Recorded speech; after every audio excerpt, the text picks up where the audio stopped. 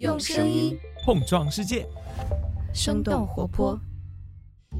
Hello， 大家好，我是长得好看了不起的吃喝玩乐投资人默默，欢迎大家收听我们的全新节目《吃喝玩乐了不起》。那今天非常高兴，请到了我的好朋友，也是长期关注消费及餐饮行业的，应该怎么称呼您呢 ？Hello， 大家好，我是长得好看了不起的190斤的长居的艾米纳姆。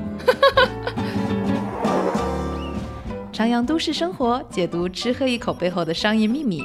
这里是吃喝玩乐了不起 Urban Float。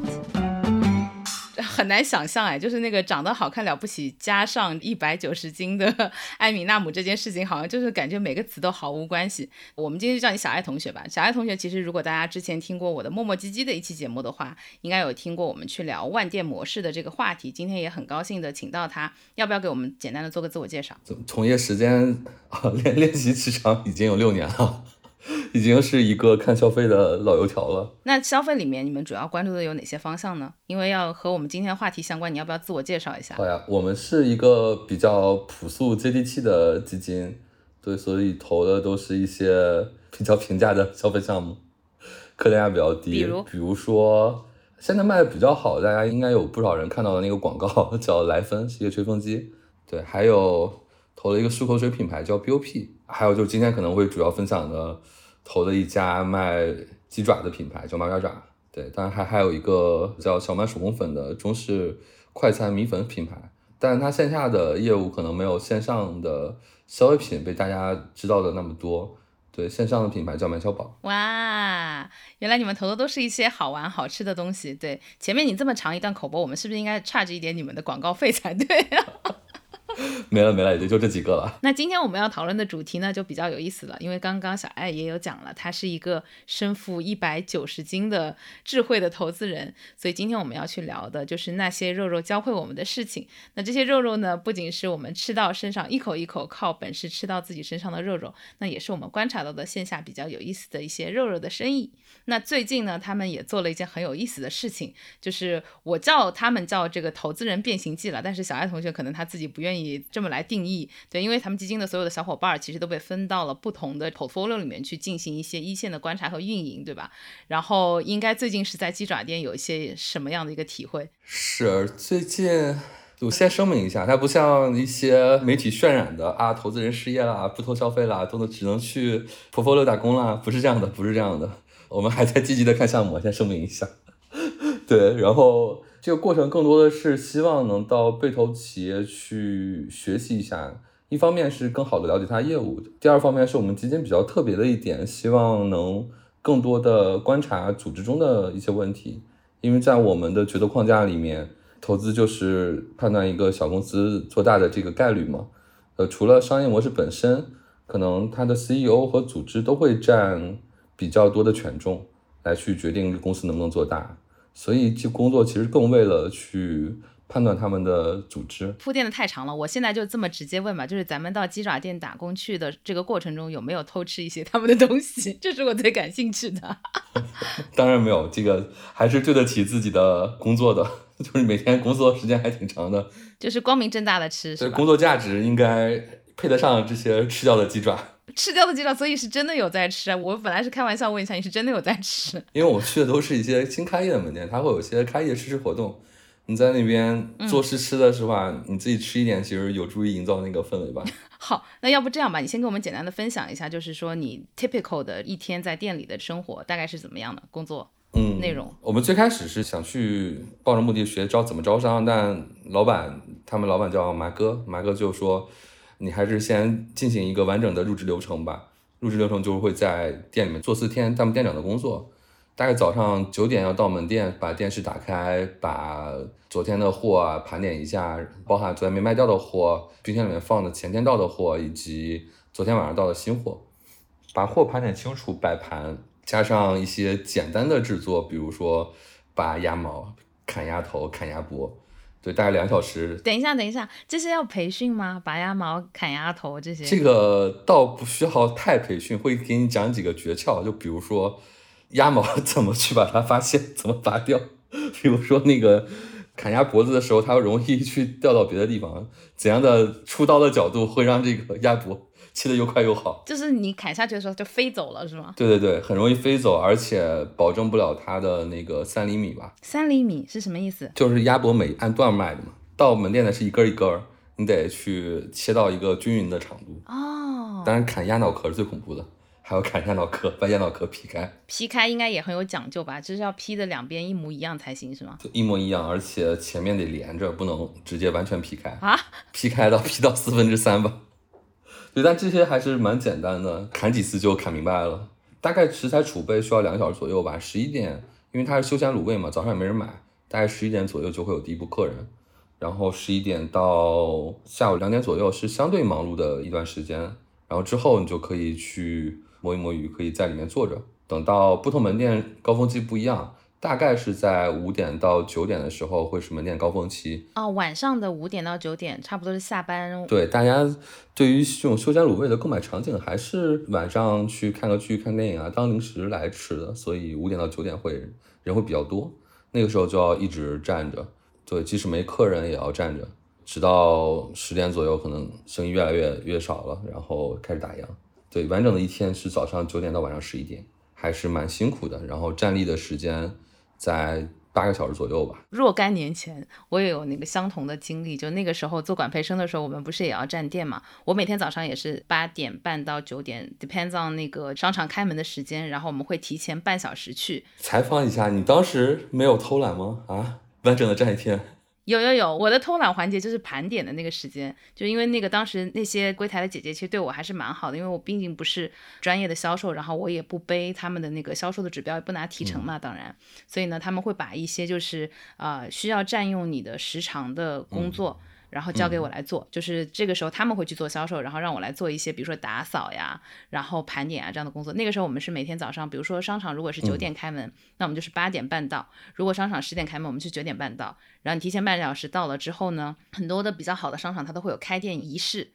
就是所有的 BA 他要在那个柜台的门口，就是你自己要化好妆，然后在那个柜台的口子上站好，然后等待那个开门了之后第一波的那个客人进来，挺好玩的。我好像有印象。对，会放音乐嘛，对，然后那个等客人进来了，然后四散到各个地方去消费的时候呢，我们就开始一天的最早的工作跟你们是一样的，也是盘点，然后一些准备工作。所以那个会儿盘点的时候，我就可以搬个凳子，然后在那边去盘库存了。然后这个时候我就可以做个大概1个小时左右。比如说9点钟开门，那我可能10点半之前库存就已经盘完了，然后这个时候呢再接待个1-2波客户，其实就可以去吃午饭了。哦，对，所以这种工作你们一天要站多久啊？累计起来其实也是8个小时，然后如果你是从早上到晚的话，其实是将近12个小时的样子。是我站完一天的感觉，然后我就给一个比较好的开咖啡馆的朋友叫小刘给他打电话，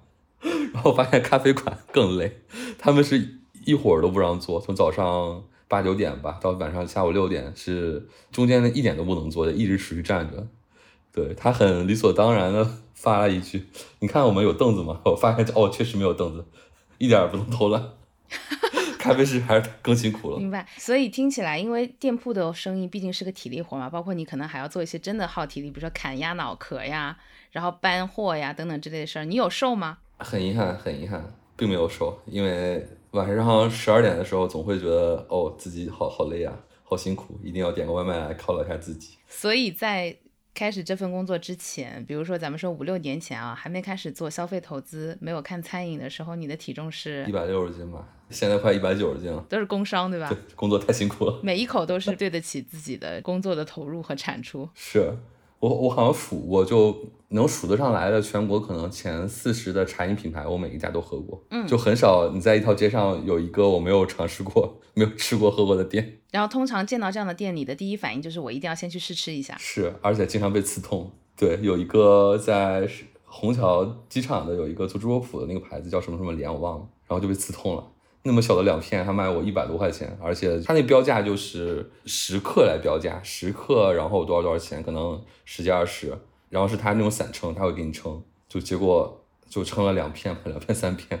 我说够了，但那个大姐估计那天没生意，结果多放了好几片，就直接买了200块钱，然后特别难吃。你这个就有一种就是我们以前上大学的时候说买切糕的那个感觉，就是感觉应该没有多少吧，对吧？然后结果一称，对，真的就经常被刺痛吧。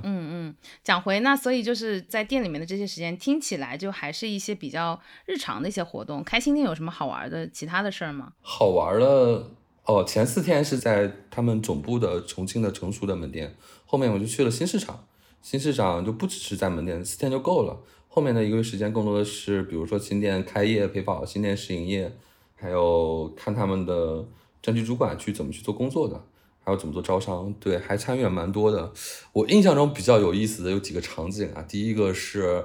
有家东莞加盟店的老板娘，她那个门口有一个巨大的音响，然后晚上她在那边唱歌。标配的还是她自己配的？公司会标配音响，但是她又买了一个更巨大的音响，因为她那个商圈特别好玩，有几家卤味店在连着开，就谁比谁的音响大，就陷入了这种声音的内卷。对，然后她就晚上自己在唱歌，然后就邀请我去唱歌，好像好久没有去 KTV 了。就是唱歌来招揽生意。对，但可能唱的不太好听吧，并没有什么生意。是你唱。对，然后还有比较好玩的就是你在试吃的时候会有很多小朋友，小朋友可能就1年级左右吧，有的是比较含蓄的，你就跟他讲，哎，没事的，快过来吃。然后有的小朋友比较皮，但他又不太好意思，就是跑过来吃，就低着头不跟你交流，然后就赶紧吃一块赶紧走，跳着跳就走了。然后过了2分钟他又过来又加一块然后又走，挺好玩的，跟小朋友的互动。哦，还有因为在东莞嘛，就东莞会有一些本地的小朋友，就刚才我讲的可能是外地的小朋友吧，比如说父母是湖南过去的，但有本地的小朋友吃完之后一脸痛苦面具。哦，因为很辣是吗？因为是重庆口味。对，重庆口味在东莞还是有些本地的小朋友没吃过辣是接受不了的，虽然给他推荐一些不辣的东西，但或多或少还是有点微辣，就看小朋友从一个很开心的表情变成一个痛苦面具，还挺好玩的。就感觉你在恶搞啊，你就像原来那种电视节目里面恶搞路人的那种怪叔叔。不会，非常友善，非常友善。就是小朋友是一个非常好的聚拢人气的一个方法。哦，所以小朋友是你的流量抓手。对，哦，还会给小朋友送气球。先搞定小朋友，然后小朋友带着家长就来了，是吗？是，然后就越来越多的人就来了。对，还有一个例子挺好玩的，是我们在东莞的长江万达那是一条类似万达金街那种小吃街，然后最近不是有很多那个旅行青蛙嘛，穿着大青蛙卖小青蛙，对，大青蛙卖小青蛙，然后我们就抓了2-3个这样的卖气球的人在我们门店门口，让他们坐着来我们店门口卖。然后我们这边就汇拢了很多小朋友啊也好啊，或者说买气球的人好啊，就是大家生意都会变得很好。哦，所以你就是要去那个找到那个卖青蛙的人说，哎，不好意思，麻烦你拜托可不可以在我们店铺门口来卖？是，就让他们站我们店门口，然后送你点鸡爪吃。不只是送鸡爪吧，还买他气球，就让他们在我们这边，这样还给大哥坐的地方，还让他试吃，就是有一种 win-win 的感觉，对吧？对，反正那条街上的强强联合吧。所以那条街上的。我们说如果是卤味店或者是鸡爪店或者是算是你们竞品的，因为像金街一般都是有好多餐饮嘛，属于你们竞品的大概有多少家？哇，那条街我估计有个10几家，就小小的一条街有10几家卖卤味相关的，有4-5家是我们能看到的，类似绝味鸭脖，还有当地的品牌西头鸭，还有黄少黄这样的连锁品牌，还有一些就是食安特别有风险的那种，推着一个小车然后卖那种五谷凤爪，对，加起来有10几家。然后我们那个店正对面左边右边被3个卖鸡爪的包夹了，然后你们是最后一个开店的。是我们最后一个开店的，然后就大家都是用声音互相攻击，比谁的音响大。哦，你们那个加盟商自备的音响是最大的音响吗？刚开始不是，就第1天的时候我们几个人去帮他去做试营业活动，我们来了9个人，就真的把那个流量全堵住了，整个路都占满了，然后对面的鸡爪店可能一点生意都没。第2天他又搬来一个大的音响过来，然后给我们声音对轰。第3天我们买了更大的音响，就是道高1尺魔高1丈。对，我本来建议说咱不要去买更大音响了，但同事已经买好了，陷入了装备党的这个困局，开始了军备竞赛。是，还挺好玩的，这种街头的肉搏。这个也是我一直挺好奇的点，就是我们通常在说有一些我们可见的品类是它的，我们说现有的生意还蛮大的，对吧？但是像这些比较大的品类里面，其实已经在我们可以看到的比较好的点位都有一些其他的品牌在入驻了。那在这个时候，比如说像你们的这家鸡爪店，他显然知道这条街上如果有其他4-5家鸡爪店以及可能10几家有在卖卤味的生意的店铺，那一定是有这个生意可做的。但他选择在这边开店的话，其实也是冒了很大的风险的嘛。因为市场相对来说是不是也已经饱和了？对，我们在投之前的是会有这个比较大的困惑吧，但就是绝味已经开了那么多家店了，卤味就都有3个，现在4个，加上此前4个上市公司了，还有没有新的公司的机会？这当时是一个比较困惑的问题。然后后面发现绝味的数据，最开始马爪起家在重庆绝味大概就200家店吧，它已经5-6年前就200家店了，已经开不动了。但是马爪的实践证明了，在20年和21年这2年，它在主城区开的店比绝味多，在绝味已经有的情况下，就现象就是这样啊，就是市场空间可能没饱和。后面我们分析原因，会觉得消费者对于食材的选择还是会有一些多样性的需求的，就是马爪的味道跟绝味不一样，大家还是想尝鲜的。所以我们刚刚讲的说重庆市场在那个时候200多家店对于绝味来说饱和，只是说可能绝味的这种味型的压货是在那个市场已经到达了饱和，或者这个品牌的可以覆盖的用户已经饱和了，但是其他的口味的卤味在那个市场我们觉得还是有其他的空间的。对，这个就是它的数据验证吧。但单城市以重庆为例，主城区开300家店已经也到这个马爪这个品牌的极限了，所以它今年就走出来了。就很简单，你在重庆主城区的任何一个地方，你搜卤味，你同时能看到4家马爪就已经到极限了。我觉得这个也很神奇，这个你让我想到了那个在长沙的茶颜悦色和他们的那个文和友的炸臭豆腐。就我很好奇的是，他们在街上真的是同一条街，你可以看到几百米内有个好几家同一个品牌的店，但居然每一家店的生意都还挺好的，太恐怖了。在那个尤其是五一广场那边嘛。但我们在国内的任何一个其他的城市都没有看到单一品牌有这样子的密度的开店的方式，确实比较少见。因为品牌之间会有竞争嘛，还是会有竞争。就刚刚我讲的，就是本来你从这3公里内有1家你的品牌，现在多了4家品牌，肯定消费者会影响消费者的选择的。我觉得喝还相对好一点，喝的那个什么 CR5、CR20， 或者我们说就可能相对集中度还高一点，但吃这个事情真的是非常众口难调。而且我们不可能每顿饭或者是每天，我们不要说每顿饭了，就是按天来复购，可能都是一件还蛮难的事情。就是你经常是还需要换一换口味的。你刚刚也讲了一个很有意思的点，就是卤味这件事情还是大家蛮经常会去复购的。对，但是我们好像很难说有一个什么主食是大家一直会去用一个非常高频次去消费的。是卤味这件事情它本身的品类的特点吗？我们做投资的时候，你尽量少的去带入自己的主观的感觉，就是数据能看到绝味10几年的老店单店下滑的比较不明显，可能15年老店每年下滑1%到5%。就是你也可以观察一下自己家社区门口的卤味店，它是不是生命力很顽强。对，就这个小休闲卤的这种业态，客观来讲可能就是品牌老化周期会慢一些，但大家可以观察一下商场里面开的那些正餐，就是它每年的汰换率可能30%到40%，就是生命周期都会很短。就以火锅为例吧，像我们之前流行的，我记得北京的什么电台巷，还有葫芦娃，刚开始都是开业排队。什么葫芦娃？葫芦娃你不知道吗？也很网红的，是个连锁吗？对，葫芦娃也很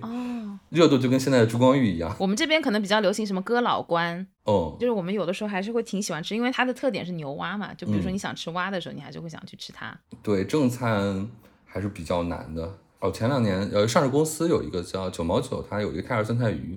开了很多店，它单店现在也在下滑，包括凑凑，包括海底捞，就是正餐的单店下滑周期比较难去评估。对，但卤味就明显的会拉时间周期会很长。咱们这里讲的正餐是说点菜的，然后就是或者是像火锅这样，就是一顿正式的饭，不是指那种比如说中式快餐啊之类的。人均100往上吧，就是大家是真的，今天要吃点好的，下个馆子这样的角色，不是说中午去楼下吃碗拉面，吃个米粉，就吃什么老乡鸡，不是这样的选择。这叫我们定义是中式快餐。是的，因为当你讲到说比如说吃一顿饭这个定义的时候，我觉得类似于像比如说就现在可能是大米先生对吧，之前我们看到的可能是那个叫什么鸡，乡村鸡、老乡鸡和乡村鸡，对，这样类型的店铺。然后包括就更早之前可能有什么正鼎鸡，然后包括那个什么老娘舅啊这样的店铺，它其实生命力还是挺顽强的。是快餐的老化周期也会慢一些，因为大家对于它要求不高。当你真的要吃顿饭花100块钱的话，你对它的服务啊，对它的菜品，对它会有更多的要求，就是胃口就被吊起来了，咱们就需要一些这个除了餐饮以外其他的 value add service。有一个角度还挺好玩的，可以区分一下。你在选择老乡鸡、选择买个卤味的时候，你是那种冲动型的消费，你看到了楼下有这家，然后你就去吃，所以他们的选址也非常依赖点位本身的流量。但是你去为什么海底捞可以去选一个很差的地方？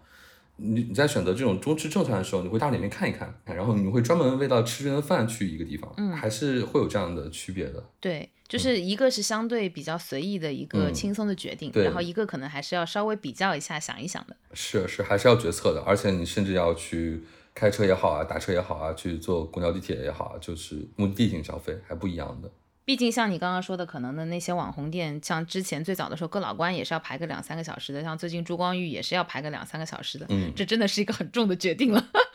是。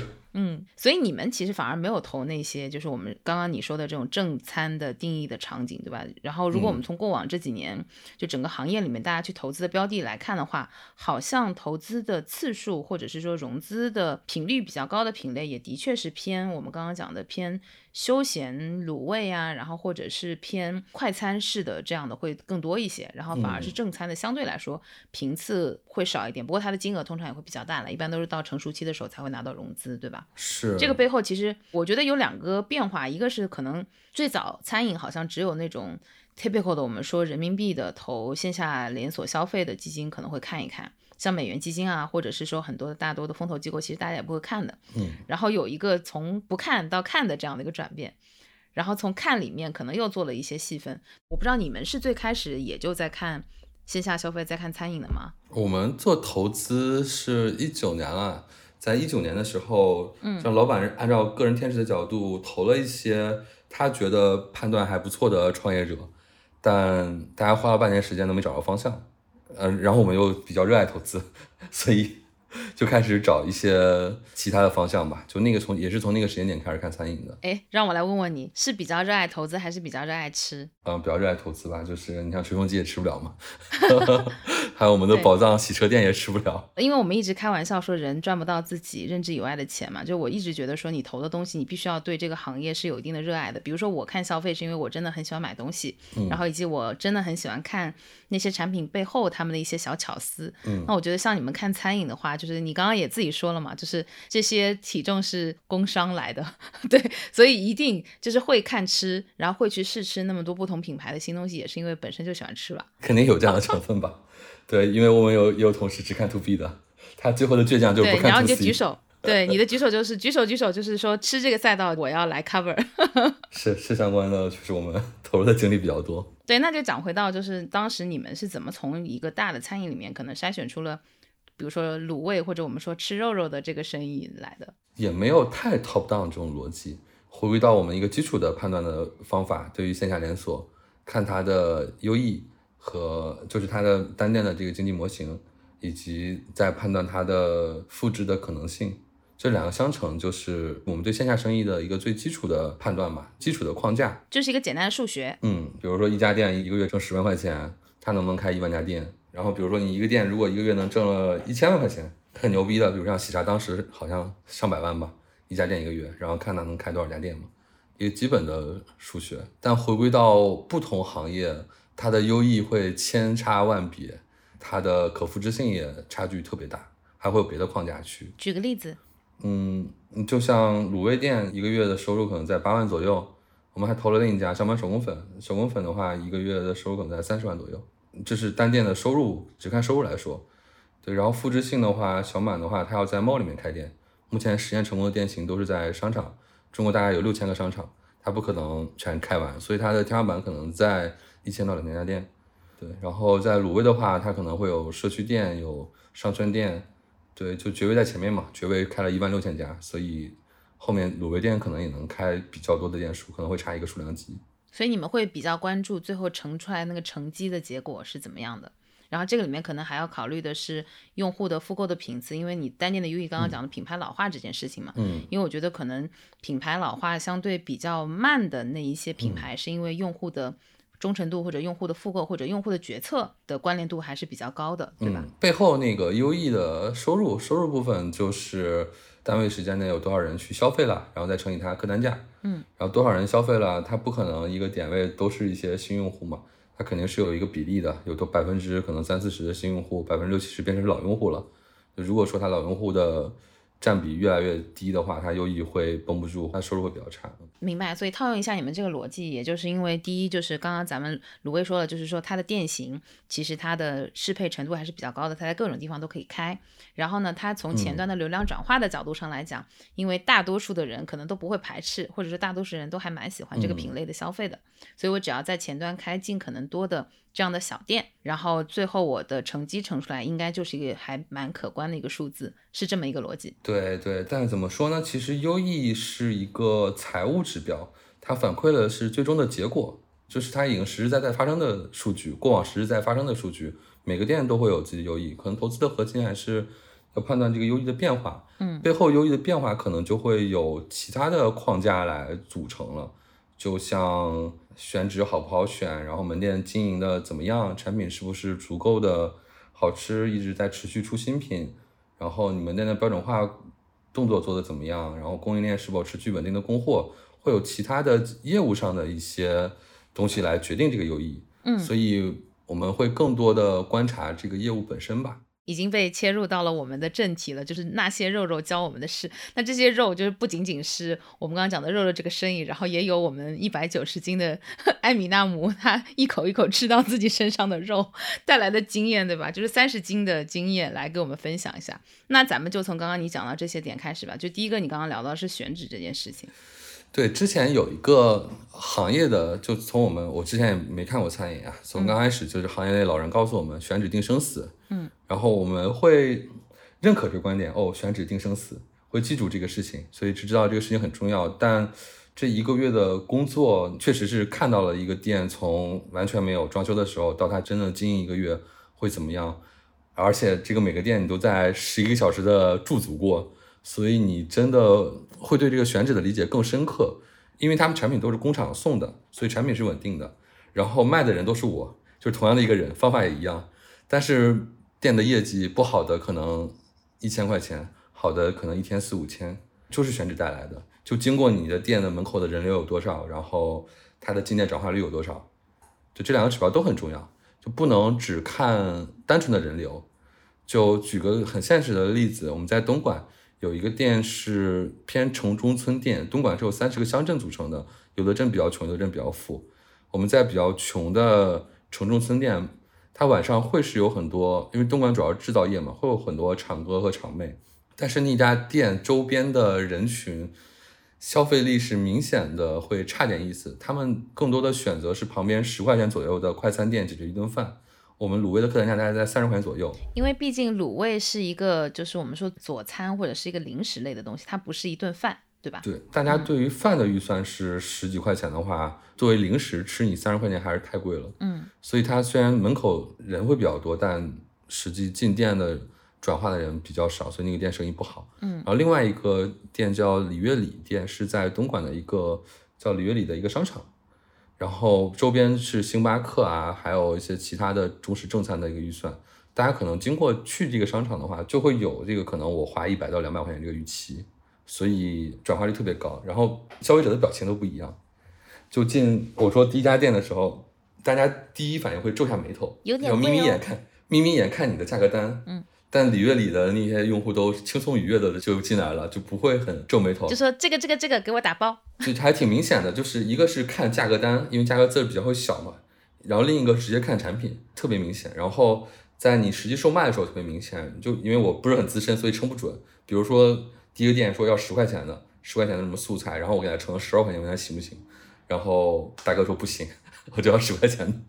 第二个比如说买鸡爪，他要30块钱的，我给他称了40多，然后我说不好意思称多了没事，然后就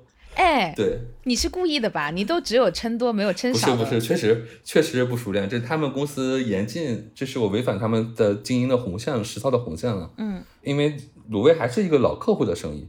所以你不能伤害到客户，对，还是需要去让顾客更舒服更开心的。完了，我跟你讲，这个店铺如果后续的运营效率有问题的话，那应该就是你带来的坑，你没有服务好老用户。对不起，尽力了。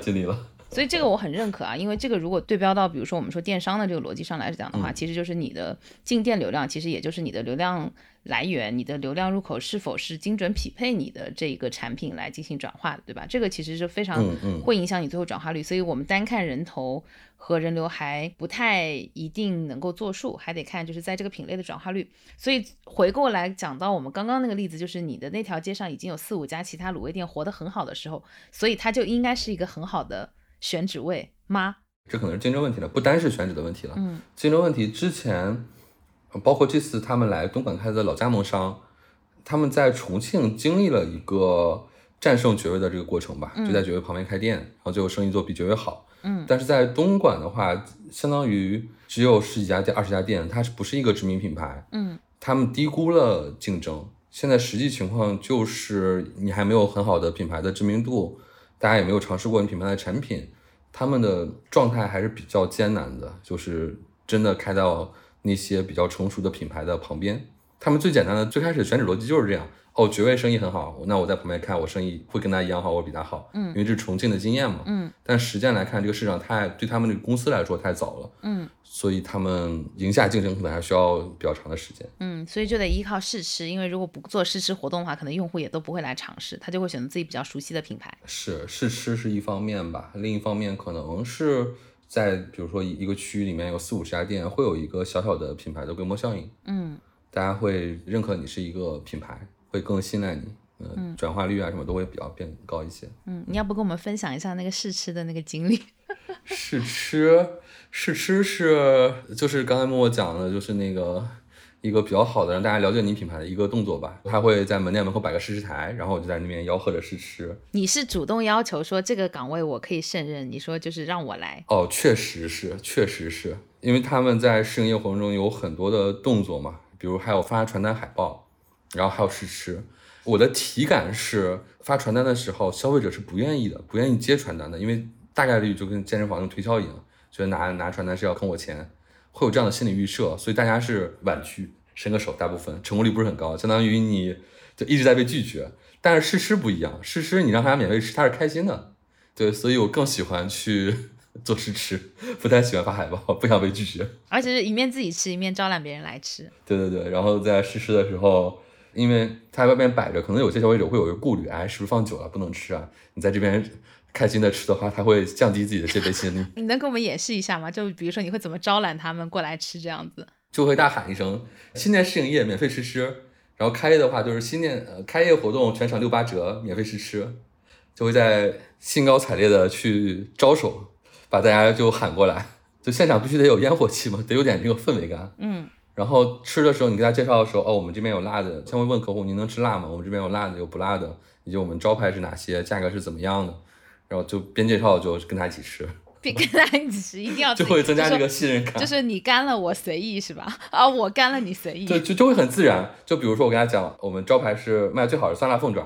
一般女孩子会比较喜欢，然后她吃一口我吃一口，然后我跟他讲你看是吧，是挺好吃的吧，就会这样讲。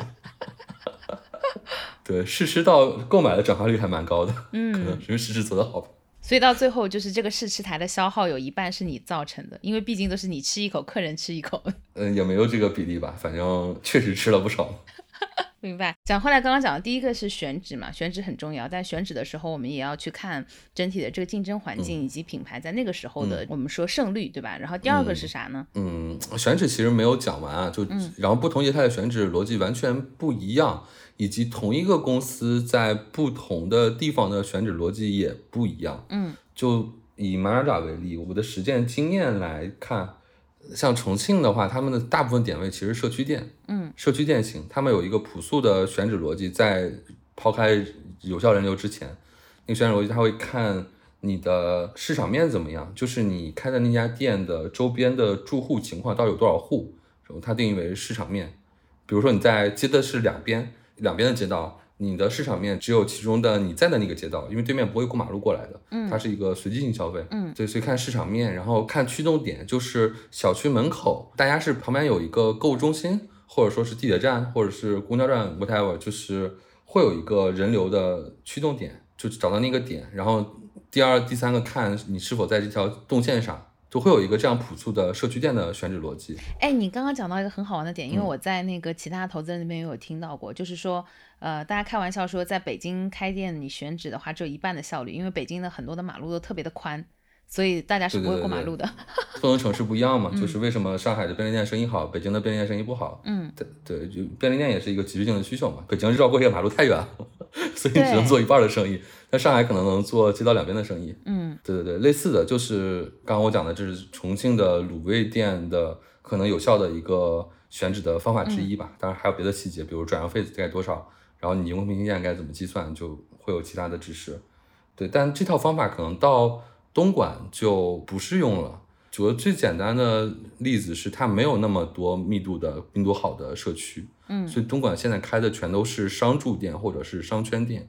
因为它的楼可能没有很高，然后住户太分散了，社区店型可能不太成立，所以会有新的选址的知识。这是同一个行业的同一个企业在不同的市场就会面临这样的问题，所以选址是一个比较大的一个话题。我再退一步来讲的话，就是因为我们看到很多的那个传统的线下的零售业态也好，或者是消费业态也好，其实如果它一旦是跨区运营，或者是说它要做一些异地扩张的话，很多时候它会选择类似于像城市合伙人或者是区域总代的这样的角色。也是因为这样的人，他对于线下的生态会更加了解，对于各种的点位啊什么的，相对来说本地的话会更加敏感，是吗？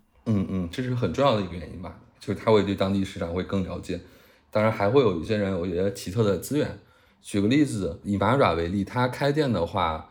整个装修加上设备加上加盟费啊1.9万8万，合起来可能在15万左右。然后实际的话还会有一个，他开店成本很低对，所以非常适合初次创业的小白，试错风险比较低。打个广告，这不是一期快招节目。对，然后他还有一笔转让费，转让费在重庆要5万块钱，就是原来在这儿别人有一个店倒闭了，你要去转让这个店，你会交一笔转让费，在5万块钱。这个钱是给谁的呢？给前一家店主？对，前一家店主会有一个这个转让费，这是一个行业的可能是潜规则吧，都是这样做的。然后转让费某种意义上可以理解为一种投资，你在转出去的时候还会有这个转让费，是学区房的概念。这也需要你预判的，比如说你这个店的这个商圈，它是一个上升周期还是一个下降周期。如果这个商圈是在一个或附近是在一个上升周期的话，你现在转让费5万，你未来可能转让费如果再转出去，可能转到8万或9万都有可能。但如果它是一个没落的商场旁边，就是人流日渐下滑，你现在承担了5万转让费，可能未来你收不到5万转让费了，所以可以理解为一笔投资。然后这个在重庆和成都大概是会这样，但到东莞的话，就转让费变成了普遍来讲在15万到20万之间，就这转让费。而且刚才我讲了，这是给上一个住户的，它不是给业主的。然后广东这边还有一个特殊的叫茶水费，可能2-3万块钱是要给，对，是要给业主的。还可能有的人还收什么改名费，对，业主还收改名费，这类似于红包。对，不同市场有不同的规则，所以有那个什么城市合伙人模式。当然还有一个行业的潜规则，就是一个公司最难办的地方，选址部门是最容易产生贪腐的部门。对，因为它的空间太大了。选址同事的工资也就几千块钱、1万块钱，但就以东莞为例，如果说房东给我报的转让费是13万，我跟房东商量一下，我们给公司报18万吧，这5万我们一人分2万5。对，公司其实是很难判断的。这个其实跟那个采购部门是一个逻辑，就是说因为你没有一个绝对的标尺，然后所以就还蛮考验员工的素质的。大部分人顶不住这种考验啊，不同企业有不同的应对方法吧。有的企业做的比较差，尤其是有些那个融到钱的那些要规模的品牌，他们这块贪腐做得很差。就为什么我就在想，某中式点心品牌为什么能100多家店，为什么能亏个4-5个亿？你讲这话很得罪人这确实会有巨大的贪腐吧，难以想象。因为它这个里面很多东西都是就是比较大尺度的大开大合，但是你像你刚刚讲的，比如说我们说看到 UE 啊，或者是看到公司的利润啊，有的时候生死线其实就是那么几个点的差异。对，然后所以这个还挺关键的。而且那个是直营开店，直营的话更难管控员工吧。对，对于直营连锁来说都是一个很难的点。对，因为加盟商其实还是属于自驱力很强的团队，因为他是自己做老板，然后大概率情况下我们看到很多店铺他其实老板自己就会在店里天天。对，可以延伸一点，加盟这个模式的本质就是看权责如何分配。如果说总部管理成本过高的，比如说选址，就分给加盟商。对，比如说店长的招聘，其实是总部是规模不经济的，所以就分给加盟商好，加盟商承担这些工作，加盟商获得合理的利润，就是加盟业态的本质吧。为什么不用直营扩张，用加盟过程？对 ，OK， 我们回到刚才的话题，选址很重要啊。哇，选址定生死，我们已经把那个最重要的定生死的部分已经大概拆解完了。就是我觉得以后有机会的话，小艾还可以多来跟我们就是继续去讲一下更细分的东西啊。那我们再讲回到刚刚讲的比较重要的其他的几个点吧。其他的像你产品做得好不好呀，就不同行业的对于产品上新的要求是不一样的，大家可以观察一下。茶饮还有像瑞幸这样的，一年可能上新100个产品起吧。对，每一波成功的上新都会带来很多的流量，带来很多的新用户和老用户的换活。对，然后尤其是对老用户的激活特别重要，没有什么忠诚度。但是在卤味行业的产品研发，大家可以看下绝味，它可能是以年为周期上新3-4个产品。就不同行业对于产品上新的要求是不一样的吧，也不能说要求，就可能是市场行为，消费者就是对可能吃鸡爪吃鸭脖，就是这几个味型会比较忠诚，对于茶饮没那么大的忠诚。真的吗？因为我觉得这个个体差异好大啊，就是你刚刚讲的是从这个市场面来看的，但我作为一个消费者来说，其实我对于饮料的，就是我当然也很愿意被创新驱动，然后特别是一些什么奇怪的周边的联名款驱动，让我去复购某一个品牌的饮料。但是我大多数情况下，如果假设我现在是拥有所有的选择的话，我就会去自己最喜欢的那家店吃那个我一直点的东西。也分人嘛，比如咖啡我只喝冰美式，我对任何美式创新都拒绝。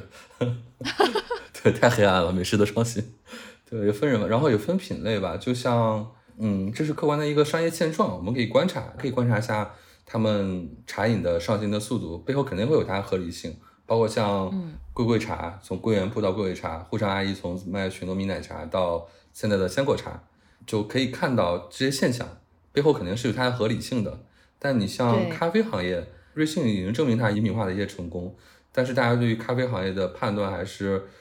消费者经过一波市场教育之后，还会回归到最基本的美式、最基本的拿铁。对，不同行业其实还是会有这个产品上的要求，其实不一样的。但是我们同样也在中国市场看到了很多新的机会，因为你刚刚讲的就让我联想到我们其实这2年观察到了很多反常识的东西，比如说刚刚你讲美式和拿铁，然后包括就是上新这件事情。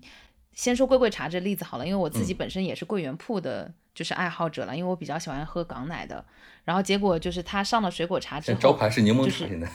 对，它已经居然变成一个柠檬茶店了。对，这个其实比较反我的常识。然后像你刚刚讲的，就比如说你像瑞幸的例子，我觉得瑞幸是一个特别好的例子，因为在它之前没有人会觉得生椰拿铁是个大东西，对吧？我们会觉得它是一个周边的品类，但是现在真的是很多，特别是年轻的新开始培养起喝咖啡习惯的这样的年轻人，他们好多人就是最喜欢的或者是说最常复购的 SKU 是瑞幸的生椰拿铁。对，就是其实发生了很多就是难以想象了。然后当然我觉得瑞幸也很牛啊，它应该是咖啡行业现在目前国内店铺数量最多的一个品牌了，所以它有很多去孵化爆款 SKU 的能力。咖啡行业有一些规模效应的地方吧，线下行业的规模效应没那么不像互联网产品那么明显，赢者通吃。但它会有一些规模效应的地方，就是在营销上，它可以花比较低的营销成本，然后效果会非常好。就像因为它门店比较多，每个门店都是它宣传的一个入口。这个就像那个渔网，就是你的那个渔网的洞比较小，因为你的店比较多，所以你就很容易把这些鱼都兜起来。那如果你的店很少的话，你就相当于你的渔网的这个洞很大，你就很多鱼捞不到。对，是，对，蜜雪也是，为什么雪王能有这么大的大家的讨论量，网上的话题量，也是因为它门店多，每个地方都能看到蜜雪。而且太离谱了，他还在做咖啡品牌，对吧？就是这个真的是太离谱了。所以茶饮大家判断是卷不动了，咖啡是去年增长最快的线下连锁的品类吧，现在所有人都要搞咖啡，大部分听众能听得到的茶饮品牌都要做咖啡。就今年太卷了，现在咖啡。所以如果假设是你今天要准备开家店的话，你会想开一家什么样的店？如果假设是吃的品类给你选，有几个基本的那个诉求吧，就每个人可能诉求不一样，想要的收益不一样，承担的风险也不一样。对，从基本的这个来讲，首先我对于风险是有要求的，因为没做过生意可能会犯错，所以希望试错成本比较低一点，所以我前期的开店的投入可能在几十万这个水平吧。对，就筛掉了一大波不能干的。蜜雪冰城开一家现在都70-80万，就很多人都开不起。对，是我们不配了。投入要稍微低一点，然后第二个是门店运营稍微简单一点，不需要你去有比较大的管理的精力，最好是门店服务好服务差，对于销量没有太大的影响。举个例子，如果说是中式正餐的话，尤其这种点菜的一个服务员，如果推荐做得好的话，他那个客单就能做得很高。对，如果他推荐做得不好，客单就做得比较低，就影响比较大。但你像卖鸡爪的话，它都是，尤其是周黑鸭是最直接的，一盒就那么多，你过来就你直接买一盒，就最简单的那种偏零售的场景了。对，所以是希望服务越少越好，越标准越好。你就是最好只做一个收银的角色，就是今天最好就是收银，对，你要固定的 SKU， 对，门店也不需要生产，最好别出什么食安的问题。对，然后收益的话比较理性说，收益的话可能比银行的收益好就好了，可能2年之内回本就可以。所以卤味确实是一个比较好的一个选择吧。能符合这样选择的其实没有特别多，我现在能想的卖鸡爪是一个，然后可能零食折扣店也是一个吧，确实现在零食折扣店加盟也比较火。零食折扣店有机会的话，因为你们也正好在看嘛，有机会的话我们后面也约一期讲零食折扣店的嘛，因为我觉得这2年他们也有很大的变化，就从前几年可能比较火的07的这样的一些折扣店，然后到有一些比如说就是做这个自营品牌为主的，然后到现在的这个店型，其实我觉得也会有蛮大的变化的，这个我还是蛮值得聊一期的。OK 啊 OK 啊，对，就零食折扣店可能是可以开的。我有一个好朋友，他很好玩，他自己之前在这个线下加盟了一些奶茶店什么的，然后他跟我举例子，因为他自己也有2个小孩，他就说我跟你讲啊，开店这件事情就是你千万不能只开一家店，这个就像养小孩一样，他说你要开你就先开3家，原因是因为就是你3家里面总有一个做的稍微好一点的，然后可以去缓解你那2个做的不好的，或者是那一个做的特别不好的那个店的忧伤。他说这就像养孩子一样，就是有比较你就总归有一个你还相对满意的。我真的觉得很可爱。但这个对于实力有很大的要求，可能对小艾米娜实力有限。那还有看到什么其他的线下的有机会做大的业态吗？对，我们现在我们一直想看吧，一个就是服务行业，我们刚才讲的全都是餐饮，包括大家投资都餐饮，然后服务行业的整体的体量可能也特别大，也是万亿级的市场吧，但是连锁化率也比较低，可能会有些原因啊导致它连锁化率比较低，但我们不知道会不会有一些新的东西能让这个集中度做起来。能看到的企业像上市的，比如像美丽田园类似的，还有连锁比较大的像思域养发、优简，然后郑远源修脚，还是有些企业的，但我们也在看不知道有没有新的企业跑出来。因为服务行业最大的问题就是极度依赖人工，它人工成本占比太高，然后它的所有的产品的人的手法可能就是主要的产品，人的老师傅的技巧主要产品，很难复制，很难规模化。对，这是服务行业最大的一个通病吧。你刚刚讲的那一些就是已经相对于店铺数开的比较多，比如说几千家这样量级的，像思域养发馆这些的，本来就已经就他们其实在做的事情就是把自己的服务产品化嘛。因为我们讲到这个传统的线下的服务业很难去做到相对比较集中的品牌效应的原因，还是它的产品本身人参与的程度太高。我理解就是人在这个里面影响服务质量的比例越低，那其实这个让越标准越好嘛，人的这种非标的因素越少越好，然后人力成本占比越低越好。对，肯定是想往这边发展嘛，所以他们做了很多的努力，他们希望比如思域养发的服务还是相对标准的，以及像一些烫染啊什么之类，他们很多在引入不同的机器。烫染也可以用机器完成了吗？是，有公司在往这个方向努力。最恐怖的是聊过一个创业公司，很早期，他们想去做自动剪头发机器人，我当时等一下，他们特别好玩。等一下 ，wait， 是自动剪头发还是自动卷头发？自动剪头发。就男性理发，就是他们首先是先用一个传感器去把你整个人的头去建个模，然后他们会有一个推子，那个推子可以去定位，也可以去控制那个刀头的长短，来去你这样推一下，然后就会按照你预设好的那个长度来给你推完。它主要是剃那个寸头的这个发型是吧？他们还挺好玩的，因为他们还要不断的测试嘛，他们公司的人都已经是寸头了，得找别人去测试。你有看到他们的发型最后呈现效果如何吗？都是寸头啊，都是圆寸啊，或者什么毛寸，都是寸头，所以他们再去免费邀请一些外卖小哥去剪头发，来去做一些测试。还好，这个产品至少在我的角度听起来，我觉得是 make sense 的，就是因为如果假设你是指圆寸，你只是推一下的这个技能的话，我觉得机器是可以完成，因为我们看过比较厉害的是有植发机器人的。OK， 反正服务连锁应该会有一些可以去来围绕降低人工成本，然后提高服务标准化，应该还会有一些连锁化的机会吧。我们刚才说的那几家确实有一定规模的，都是用标准化做的比较好的，但也许会有一些新的技术方案，可能不只是这种模式的流程的创新，可能会有一些新的技术方案来给服务业带一些变化，比如说机器人洗车。明白，你这里又暗含了一个广子，你今天就是全程就是在推广你们自己的 portfolio。是，我们有一个宝贝 portfolio， 机器人洗车。好吧，那我们的节目有一个 routine， 就是我们每一个来的嘉宾都要分享一个自己的隐藏菜单，就是有什么你是觉得非常推荐大家一定要去试一下、试吃一下或者试喝一下的产品，最好是比较少人知道的。有3个比较特别的。等一下，只有1个，没有3个，你现在还是想多打几个广子是不是？不是，确实是我也是个身经百战的男人，确实是有3个让我记忆非常，因为对大家现在很少能吃到喝到一些你完全没有喝过的口味，完全没有接触过的味型，有3个让我印象比较深吧。一个是益禾堂的柠檬小麦青汁，对，它那个味道非常特别，我就偶然点了一下，然后我现在对益禾堂的品牌非常情有独钟。听起来是一个很养生的 SKU 哎。它很难形容，味道非常特别。然后第2个对是麻爪的麻辣凤爪，它不一定有多好吃，它确实是门店销售额占比也没有很高，很多人接受不了，但它那个胡椒壳的味道非常的特别。你现在是在做反向营销是吧？先抑后扬法。对，就是很特别，让大家会记住的一个味道。对，还有一个是北京望京的一个海鲜卤味店，张大仙秘制卤味，它现在在传媒大学也有店了。是有什么特点嘞？它的我也很难形容，因为这是我都没吃过的味道，就是麻麻的甜甜的，然后就很特别的一个味道。这3个都是很特别的味道，对，之前没吃过的。你对于3个 SKU 虽然品类各不相同，但是你形容的统一的描述都是特别，没有吃过，没有见过。你看像那个各种美食博主，他们对于食物的评价也很匮乏，尤其那种美食探店博主，